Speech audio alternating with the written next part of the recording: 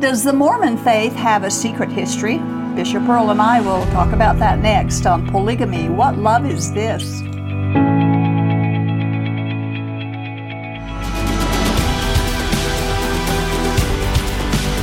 I have a book and it's entitled Secret History.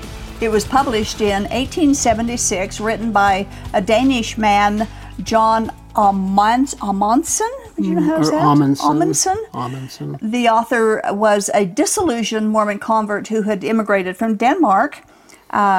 And it's a story that he wrote of his own experiences as a Mormon convert, and he wrote it in 1876 after he had discovered that he and thousands of other European converts had been lied to by the Mormon missionaries. They had been deceived about Mormonism and especially about polygamy. But by the time they arrived in Salt Lake City on their journey from Europe, and discovered the truth, it was too late for the average convert to change her mind and go back home, although a few of them were able to do that. Some of what he writes about were secrets in those days, but today, especially with the internet, much of it isn't so secret anymore. However, we thought, that we would share from his viewpoint what a 19th century disillusioned Mormon from Denmark had to say about Brigham Young, polygamy, the Book of Mormon, and other aspects of this new religion called Mormonism. Now, perhaps some of our viewers will come to understand after this particular show that none of these events or doctrines could possibly have originated from God. The introduction to the English translation tells us that the original Danish title was A Mohammed of Our Time. And of course, this is referring to Joseph Smith. Right. He claimed to be, and people saw Joseph Smith as a modern Muhammad, someone who claimed religious revelation, condoned polygamy, and child marriages. In the preface, the author reveals the purpose of his book, and we'll share it with you. On page 13, he says, the purpose of this present little essay is to give to the Danish public a condensed historical account of the origin and spread of Mormonism, and also to unveil the mysterious and deceptive system on which it is based. It is nevertheless by no means my purpose to accuse all those who call themselves Mormons as being partakers of or involved in such crimes as these. And that's an interesting comment. Yeah. And we would have to agree with that too, because most of the regular members of the LDS Church and also of polygamy groups really do not know and are not involved with, they're not aware of all of the awful things that the leadership has done and are doing and have covered up and all of that. But we have to also understand that Mormon history is polygamy group history as well. The author tells of the Mormon missionaries who traveled European countries gaining converts to the Mormon church. They taught that the true Christian church died out, it needed to be restored, and it was restored to and by Joseph Smith. The early missionaries taught that the scattered saints would gather together in Zion and Jesus Christ was coming back very soon. And they gained many thousands of European converts as missionaries made promises that if they came to Mormon Utah, that they could enjoy the kingdom of God on earth. Yeah. The author was concerned and became a missionary, or was converted and became a missionary for the Mormons, and then he served a mission to Norway. Yeah. And later returned back to Denmark. After his time in Norway, he came across quite a surprise. He wrote this. During my missionary tour in Norway, Mormonism had undergone a substantial change in the capital of Denmark. The doctrine of polygamy had been announced as a divine revelation, and although it was known as yet only in a very modified form, nevertheless it had a disturbing and demoralizing effect upon many of the elders as well as upon the church as a whole. Well, it would be demoralizing, wouldn't it? it? Quite surprising. Now, this revelation about polygamy was a serious stumbling block, he wrote, and even though it was still present in a vague and mystic light, in other words, they didn't understand it, they just knew that it was there. Yeah. But the worst feature of the matter was that the Mormon missionaries had, up until that time, denied the existence of polygamy in the Mormon religion, even though some of the missionaries were polygamous themselves as they were denying it. This, he said, was what plain language calls a deliberate lie. And those who are familiar with the true Mormon history recognizes that lying for the Lord was a standard practice. After learning the techniques of the missionaries and some of these new Mormon doctrines, he realized the truth of their strategy, and I find this extremely interesting. This is interesting. Mormonism is not stupidity or dementia.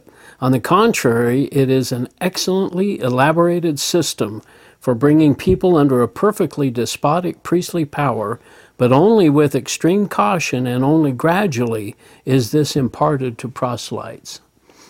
The milk and then the meat, right? Yeah. Now, Earl, I want to ask you this. Reading this statement is pretty profound, I think. Well, would you say, in hindsight, that this is the case today? Would you agree now, over 150 years later, that it is an elaborate system to bring absolutely people under control? Well, in the priesthood? Even in my mission, and I went to Denmark, by the way, on my mission, we don't talk about much in depth, and it's mostly about the first vision, Joseph Smith, the Book of Mormon, the plan of salvation. I think they emphasize even more now, families are forever. Mm-hmm. Those are the things that are talked about.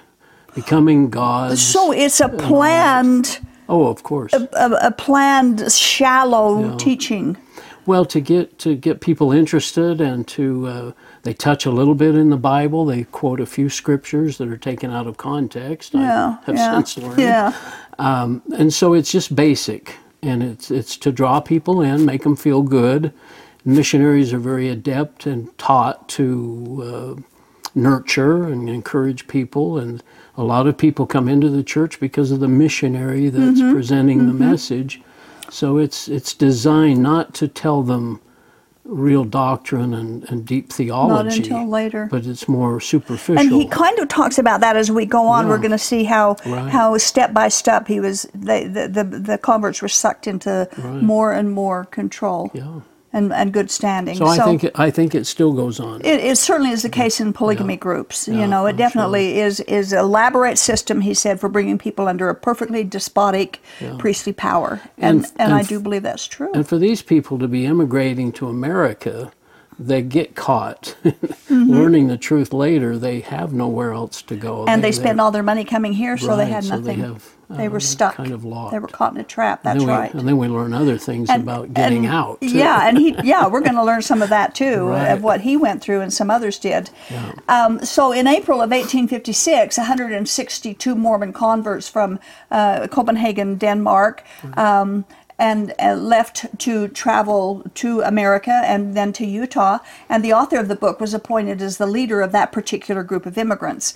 A little over a week later, they arrived in Liverpool, England, and they were all in good condition, excited to come back. And then they joined 608 English and Scottish converts who were traveling to Mormon's Zion. On May 4th of 1856, they began their journey across the Atlantic Ocean, and he says nothing spectacular happened on the journey. There were 3 births and 2 marriages and I think 6 deaths, but other than that, it was a pretty good journey over the Atlantic. But by the time he and his companions were ready to travel west to Salt Lake City after the ship landed or docked or whatever you call it, Brigham Young had come up with the idea of the flimsy handcarts rather than the sturdy and roomy wagons that had been used before. The author says this was a stupid, foolish, and deadly decision on the part of Brigham Young. Yeah, he says this. In the handcart train consisted of about 500 persons. The provisions were calculated according to a daily ration for each man at 1 pound of wheat flour, 2.5 ounces of meat, 2 ounces of sugar, 2 ounces of dried apples, 1/4 ounce of coffee, along with a little tea, soda, and soap. The 5th Division consisted of 93 Scandinavians, for which I was appointed leader, but the honor connected with this post was slight, and the advantages even less than that. So notice these were rations per person per day, which is very scant, isn't it? It and is. and I think it's notable that they had tea and coffee. I do too. Explain that. Now, the author happened to be in one of the handcart companies that ended up suffering so horribly during the winter half of their deadly journey. And of course, it resulted in appalling misery and death. And the most tragic is that it all could have been avoided. There are many books that have been written that lays out the details of the Mormon handcart fiasco. But it's bothersome that they hold annual celebrations, the Mormon Church does, of the handcart tragedy, especially when the facts are known that it was all because of Brigham Young's greed, and that it even happened. And yet they celebrate it. He said that he lost some respect for Brigham Young as a result of this catastrophe. He also mentioned George Kimball, a son of Heber C. Kimball, whom he labeled as the snow prophet. They were traveling dangerously close to the beginning of winter storms, and many of them wanted to winter in Florence, which was 1,000 miles yet from Salt Lake. But the snow prophet wouldn't consider a delay, we quote. Yeah, and you wonder what the purpose of this rush to Salt Lake was. Good question. But he says this, "But the oldest son of the prophet, Heber C. Kimball, then rode into camp and delivered a speech in which he sternly rebuked those of little faith, and he promised that he would stuff into his mouth all the snow they would ever get to see on their journey to the valleys." Always so bold statements, isn't it? With this, of course, every doubt had to vanish altogether. Yeah, well, their journey proceeded, and they were caught in severe winter weather. Handcarts were breaking down. People were starving. They were freezing. They were unable to travel in these conditions. Relief wagons were sent from Salt Lake, but that was too little too late by the time they arrived. George Kimball, the snow prophet, led the relief train, one of the relief trains, to the stranded, freezing, and starving pioneers, but it was obvious that his courage had been deflated when he got there. The author said that he planned to present his complaint to Brigham Young for all of his misery and death. The result of his complaint was less than satisfying. The next morning, which was therefore October 24th, 14 immigrants were found frozen dead in our camp. 2 more died later on in the day. They were all buried in a large rectangular grave, which, because of the cold, had to be dug out in the ground by oxen. This was the first fruit of the forced march of George Kimball, the snow prophet. The resentment toward him was quite general. I myself was simple-minded enough to threaten him that I would present a complaint against him to Brigham Young. "Oh, you trusting simpleton." The prophet laughed right in my face. It was no longer necessary for him to wear the mask of his counterfeit holiness. Through the Mormon sheep's fleece, the wolf's claws were beginning to show. Woo! That must have been quite a conversation. Yes, it must have been. Well, after they arrived in Salt Lake and settled in, it describes how Brigham Young ruled the lives of those who lived in Zion. He describes the beehive house, and Brigham Young is the lion of the Lord who ruled the house, and in residence were 17 or 18 of Brigham Young's wives and their children. The beehive house, of course, is now a proud historical landmark in downtown Salt Lake, but it did house a lot of pain and misery in those days. Now, chapter 4, he described the life that was lived out by the residents of this kingdom of God in Zion in those days. He said this about the political setup of the Mormons. This is the political setup of the Mormons, but like all other despots, the prophet has his secret police or his private murder gangs completely compliant to his will, who in line with the rest of their sanctity are called Danites or destroying angels. Porter Rockwell and Bill Hickman have become notorious in the history of the Mormon community as the commanders of these gangs. The sinister feature about this system is that it is permeated by an inescapable spy system which, like a poisonous lizard, slithers about and nourishes itself in every family. He's quite graphic in some of his... I like the way he wrote the way he explains this. Yeah. Well, he said his family and most Mormon families regularly attended the tabernacle, and it was always filled up with those who called themselves saints. But despite their self-identification as saints, he realized that spiritually it was actually an empty desert. He noticed that the spirit and the teachings of Christ had no dwelling place in their lives. And even today, they follow familiar. Mormon doctrine rather than what Jesus taught. Well, his comments about this are very interesting. We perceived also that Mormon doctrine was an unhappy conglomeration that swings like a spiritual chaos between the Christian faith and Bible and the revelations of the Mormon prophet.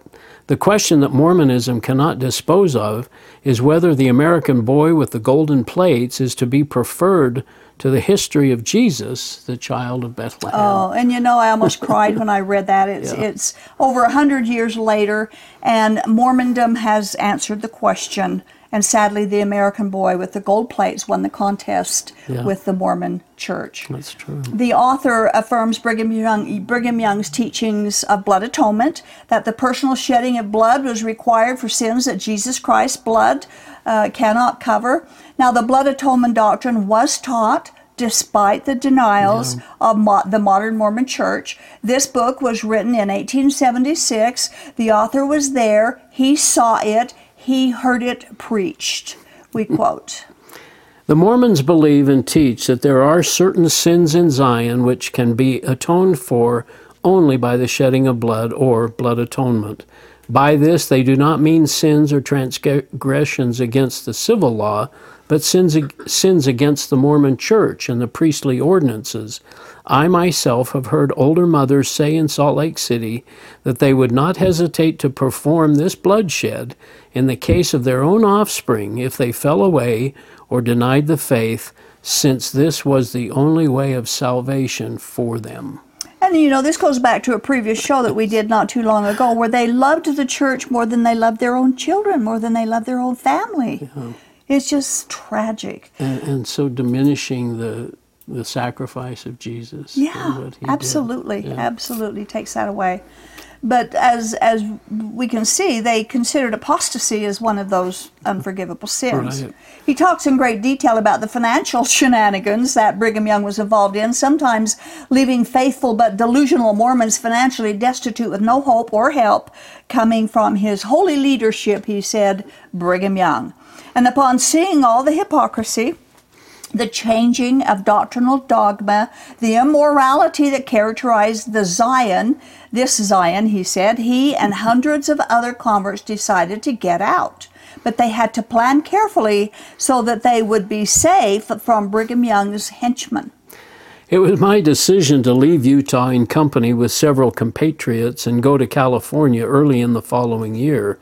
But because of the fearsome threats which were constantly uttered against apostates and heathens, our decision was altered, and we determined to travel back to the eastern states in company with the larger groups that were gathered in Salt Lake City and organized for mutual security. Isn't that awful? It is. They had to travel in large groups so that they wouldn't be attacked, right, so that they would be safe.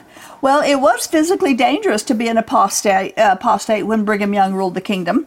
They were actual murders of people who had decided to leave Mormon Zion. Now, John D. Lee wrote an autobiography, so did Wild Bill Hickman, and I've read Wild Bill Hickman's and a lot of John D. Lee's, and this happened. It actually happened.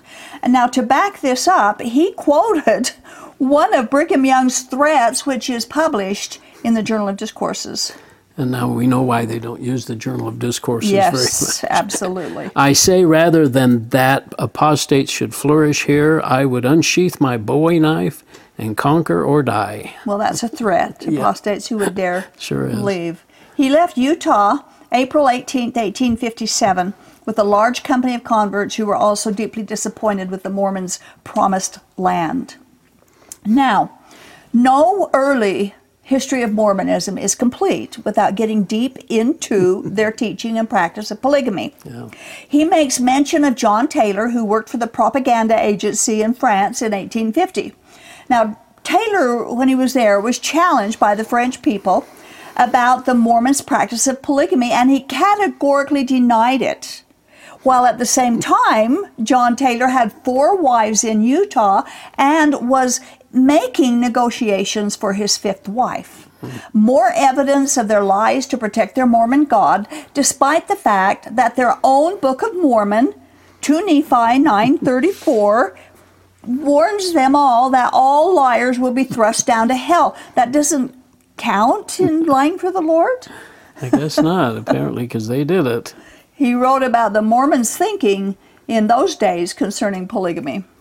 The theory on which the Mormons support their polygamy: in the pre-existing spirit world, there is a number of spirits who are destined to be born on earth. For this reason, the Mormons are very zealous to bring forth a pure and chosen seed by the aid of heavenly marriage and sealings. Furthermore, the Mormons are going to reign in the future world as kings and priests, etc., but it is well to note that it will be only over their own family, and so the more wives and children a Mormon can come by down here, the greater are his prospects for his future kingdoms. Those who do not take part in the heavenly marriages of New Zion can attain to no better than the status of servant personnel in heaven. So how do you like those apples? Yeah. You'll be a servant forever, I guess. He wrote about divorces, saying that they were rampant in Utah, that Brigham Young alone had the authority to seal and dissolve the celestial marriages, and it was a very lucrative business. He said that if he sealed a couple for time, it cost $10. But if he sealed them for all eternity, it was $50. So we wonder, did Brigham Young really think he was doing God's work, or was he just delusioned, greedy? What was this all about? I'd probably go with greedy. The author writes about the Book of Mormon, or as it was often referred to as the Golden Bible, and the spurious accounts of Joseph Smith's receiving possession of the gold plates. Even today, at this late date, we know that the Book of Mormon is a false document. It has been disproved just by internal evidence, which we have discussed on other shows. Joseph Smith related some very wild stories about angelic visits and visions, and keep this in mind as we quote the author's affidavits on what the Smith family neighbors thought of Joseph Smith and his family. Yeah, we were talking earlier how often a family creates this kind of notice. Yes. It says, and this is from 11 signatures, 11 people signing, "It is unlikely that God would especially choose an immoral and mendacious person as his instrument for the salvation of men. Many honestly verified testimonies have been contributed by his neighbors and personal acquaintances. Some of them we cite at this point. We, the undersigned, are personally acquainted with Joseph Smith Sr.'s family, with whom the so-called Golden Bible had its origin, and we can testify that the male members of the family were not only lazy and indolent, but they fall into drink, and their word is not to be trusted. We are very glad to be rid of their fellowship." Wow. And this is a legal affidavit in Manchester County, New York, and it had 11 signatures. Right. The next one is the same type of affidavit signed by 71 people who knew the Smith family well. "We, the undersigned, have known the Smith family for several years while they were living in the vicinity of this place, and we can testify that we regard them as lacking in such a moral character as could make them deserving of trust in any society whatever. In particular, they are notorious for their projects of revelation, and they spend a good deal of time digging for treasure which they claim is hidden in the earth. The older Smith and his son Joseph in particular are regarded as lacking in moral character and inclined to crime." Wow. Wow. And this is the one that so many people are relying upon his teachings and his polygamy for salvation. This is serious, really serious stuff. Signed by 71 people. These testimonies are not mere gossip, and they're not petty. Dozens of people verified the moral character of Joseph Smith and the family. One of Joseph Smith's most intimate friends, Peter Ingersoll, who knew him well, said that Joseph Smith told him that the whole story of retrieving the gold plates was a fictional adventure, a hoax, that there were no gold plates. But he said, and I quote, "I have got the fools fixed, and I shall go on with the play." And that's exactly what Mormonism is, a hoax. Polygamists and LDS would do well to research their religion, since they are placing their eternal salvation on an admitted hoax, a fraud, a snow job, a massive deception that's all been covered up. Yeah. Brigham Young brought the hoax idea forward when later he said this: "We shall pull the wool over the eyes of the American people and make them swallow Mormonism, polygamy and all." And we've quoted this before. We'll probably quote it again because it is so telling. And this is all history. It's not anti-Mormon propaganda unless Mormon history is anti-Mormon propaganda. Yeah. And that's what it is. And this is part one. We've got 2 parts to this particular one. There was quite a bit in the book, and of course we couldn't cover everything, but we wanted to cover some essential things. It's amazing. And you asked originally about our what we missionaries would share with people. We certainly didn't talk about this, and it's amazing that they would deny polygamy when they actually were practicing it at the same time. And they did it for years. That's the whole trouble of it. They didn't just do it for a few months. They did it for denied it for years. Well, and I think you mentioned many times about the old section 101, 101, that said that we only believe in one, but Mormonism only has one, or believes in one wife, one husband. At a time, exactly. At the same time they're practicing polygamy. Right. So, it's amazing, the hypocrisy. Thanks, Earl. We'll see you in part 2. Yeah, looking forward to it. You know, truth matters, and only the truth matters. The lies and the deceit of early Mormonism is evidence that Joseph Smith's religion is not the kingdom of God. Sadly, the LDS Church not only continues to cover up the truth about so many of these things, those who talk about it are called liars. Then they turn around and twist the facts to justify those who were involved in these crimes. Can you imagine the kingdom of God behaving that way? Would Jesus do these things? Do you read things like this in the gospel accounts of Jesus' life? Would he tell anyone to do those things? God said that without holiness, no one will see God. We encourage our polygamous and Mormon viewers to turn from every doctrine that does not teach Jesus Christ alone for salvation. No temple, no polygamy, no Joseph Smith, no other name, no other person, no works. Jesus alone is our salvation. Thank you for watching. This has been the audio podcast of Polygamy, What Love Is This? With host Doris Hanson. Polygamy, What Love Is This? Is produced by A Shield and Refuge Ministry. More information on this program, including the video version of it, can be found at whatloveisthis.tv. If you have any questions or need help getting free from Mormon fundamentalism, write us at contact@shieldandrefuge.org or call us at 1-800-877-425-9993.